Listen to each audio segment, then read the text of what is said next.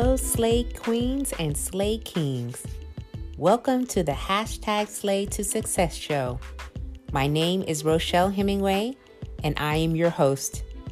This show talks about all the things to help you to level up, be on point, impress greatly, and to kill it, dominate it, and nail it in your personal and professional lives. Slay is my lifelong mantra. I attach meaningful context to each letter of the word slay that stands for the grounding philosophies I've adopted over the years to keep me pushing and moving towards being the best version of myself and bringing out the best in others. S, stay ready to be ready.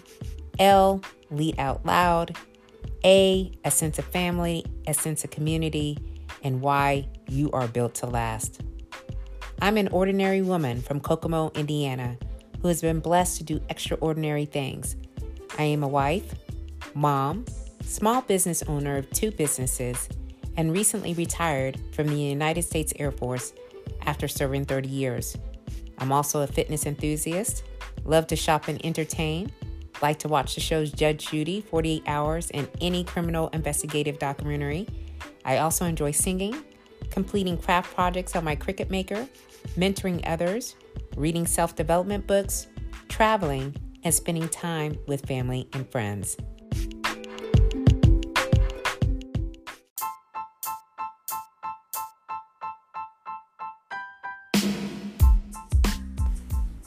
On today's session, we will discuss energy. So what does your energy say about you? What kind of energy are you bringing into your work environment? Are you connected to your body language? Have you ever heard someone say that when you walk into a room, your energy introduces you before you even speak? So many people grow up hearing that positivity is key, but unfortunately, as we grow up, it can be harder and harder to be positive, especially in these unprecedented times. Life has many snags and issues that we all must learn to deal with. And work can be an especially stressful place with deadlines and clients and coworkers. Our energy is very powerful, and it speaks volumes about who we are and how we feel about ourselves.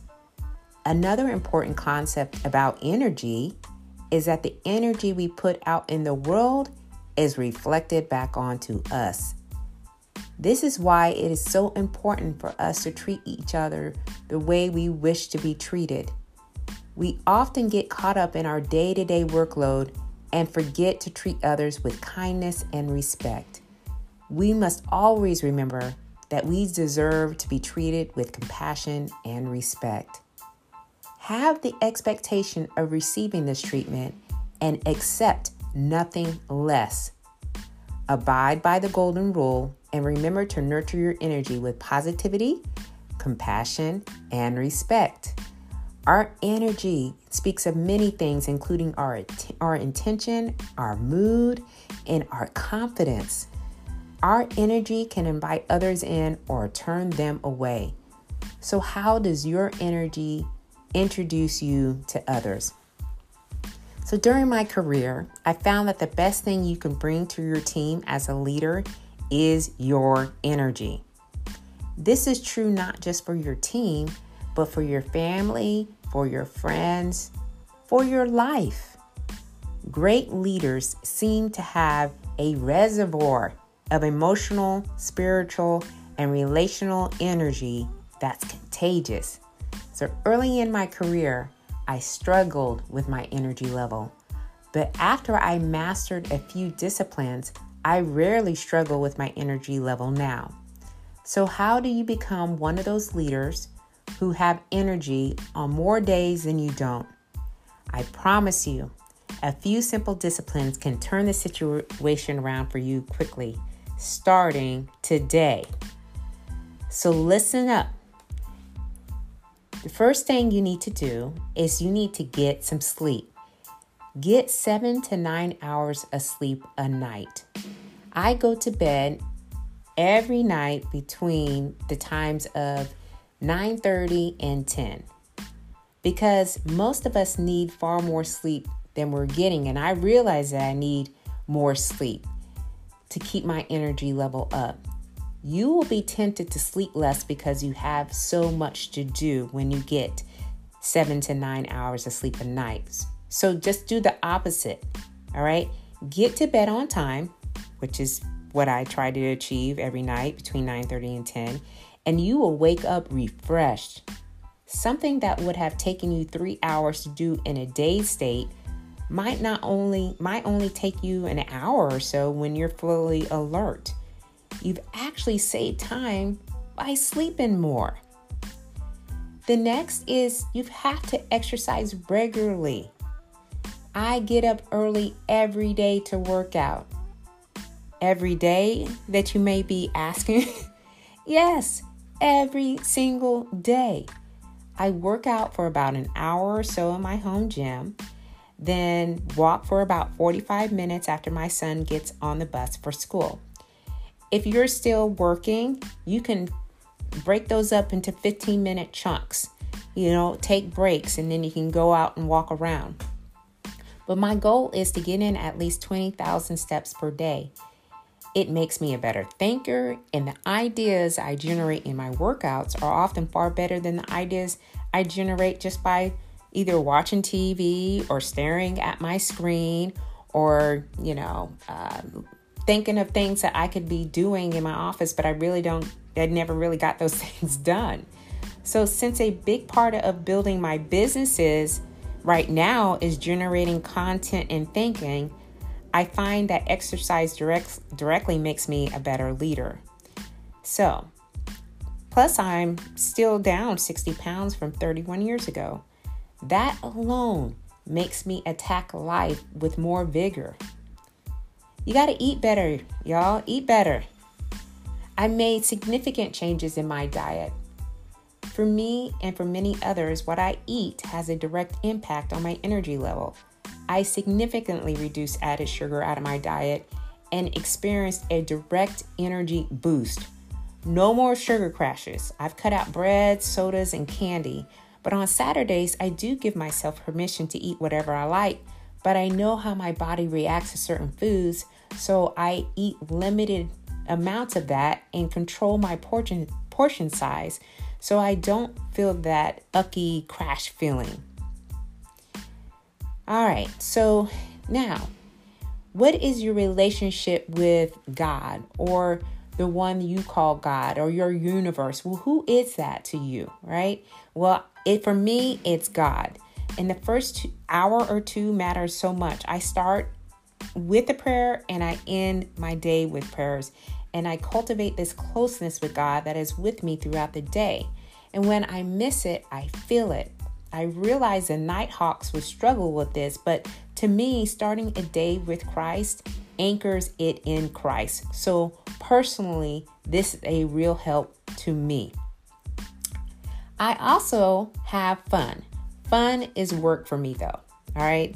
I am not this type of person who just randomly goes out and does something in a compulsive nature. But I know many people lack energy because they lack a hobby. So I found that for myself, and I have now a hobby. It's a little bit expensive, but I needed to turn to something to get away from work so that way I can go back to work more refreshed. So I have a Cricut maker, and I like to make personalized t-shirts, labels for water bottles, cards, just mirrors. I've made many things. Well, it's the top of the mirrors I decorate, but I make many things with my Cricut maker. And there are days when I can just spend hours making gifts, and it makes me feel accomplished in a relaxing way. So develop a hobby. You have to spend time with people who energize you. I think this is the biggest thing that I found to be most helpful. So let's be honest. Some people energize you and some people drain you. The challenge with leadership is that you can end up around a lot of people whose needs leave you drained at the end of the day. it's a good idea to make even a short list of people who energize you and then make sure you get around them regularly, whether that's for coffee, for breakfast, or even a phone call. Because only spending time with people or issues that drain you leaves you feeling drained. And we don't need that. All right, you've got to schedule what I call white space on your calendar. All right. And this simply means it's a space on your calendar with nothing but time to think and work on your profession, not necessarily in the profession. This is so important to talk about because so few leaders, including myself, at times set aside time to really think.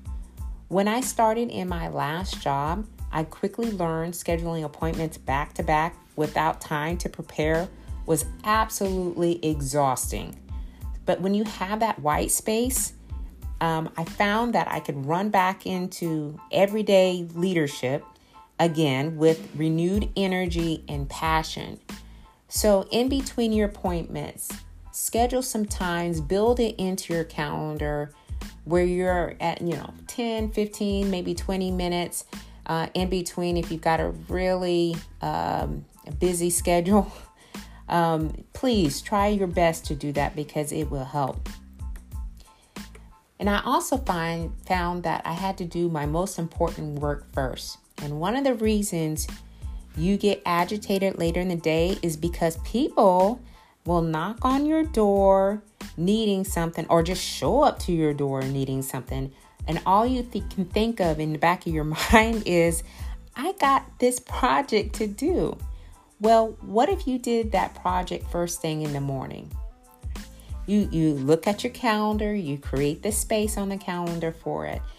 As the saying goes, eat the dirty frog first. And what this means is work on the harder and laboring tasks first thing when you're fresh. If you get the most important task for the day done first, then the interruptions that come later will feel less like burdens and then they'll feel more like opportunities.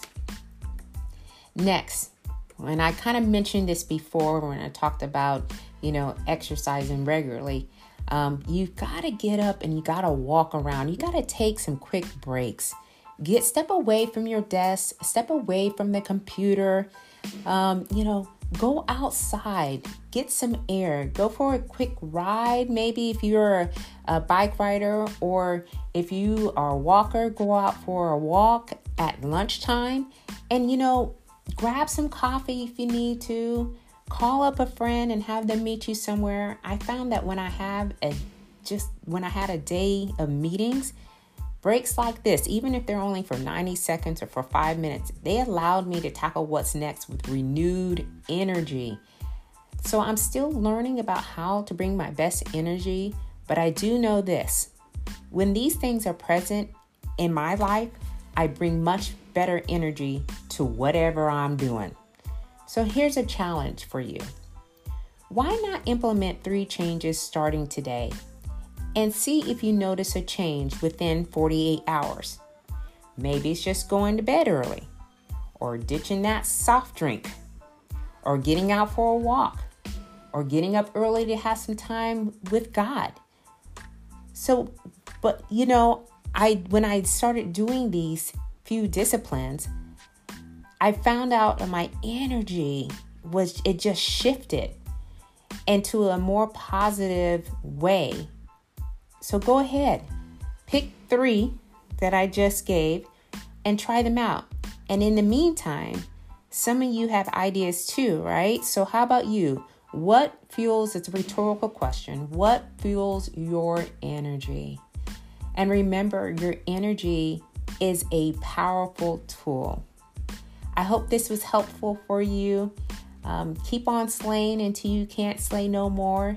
If you really like this podcast, please go to my website, check out what I have there. I have more blogs and I have more podcasts on Anchor and Spotify. All right, have a great day.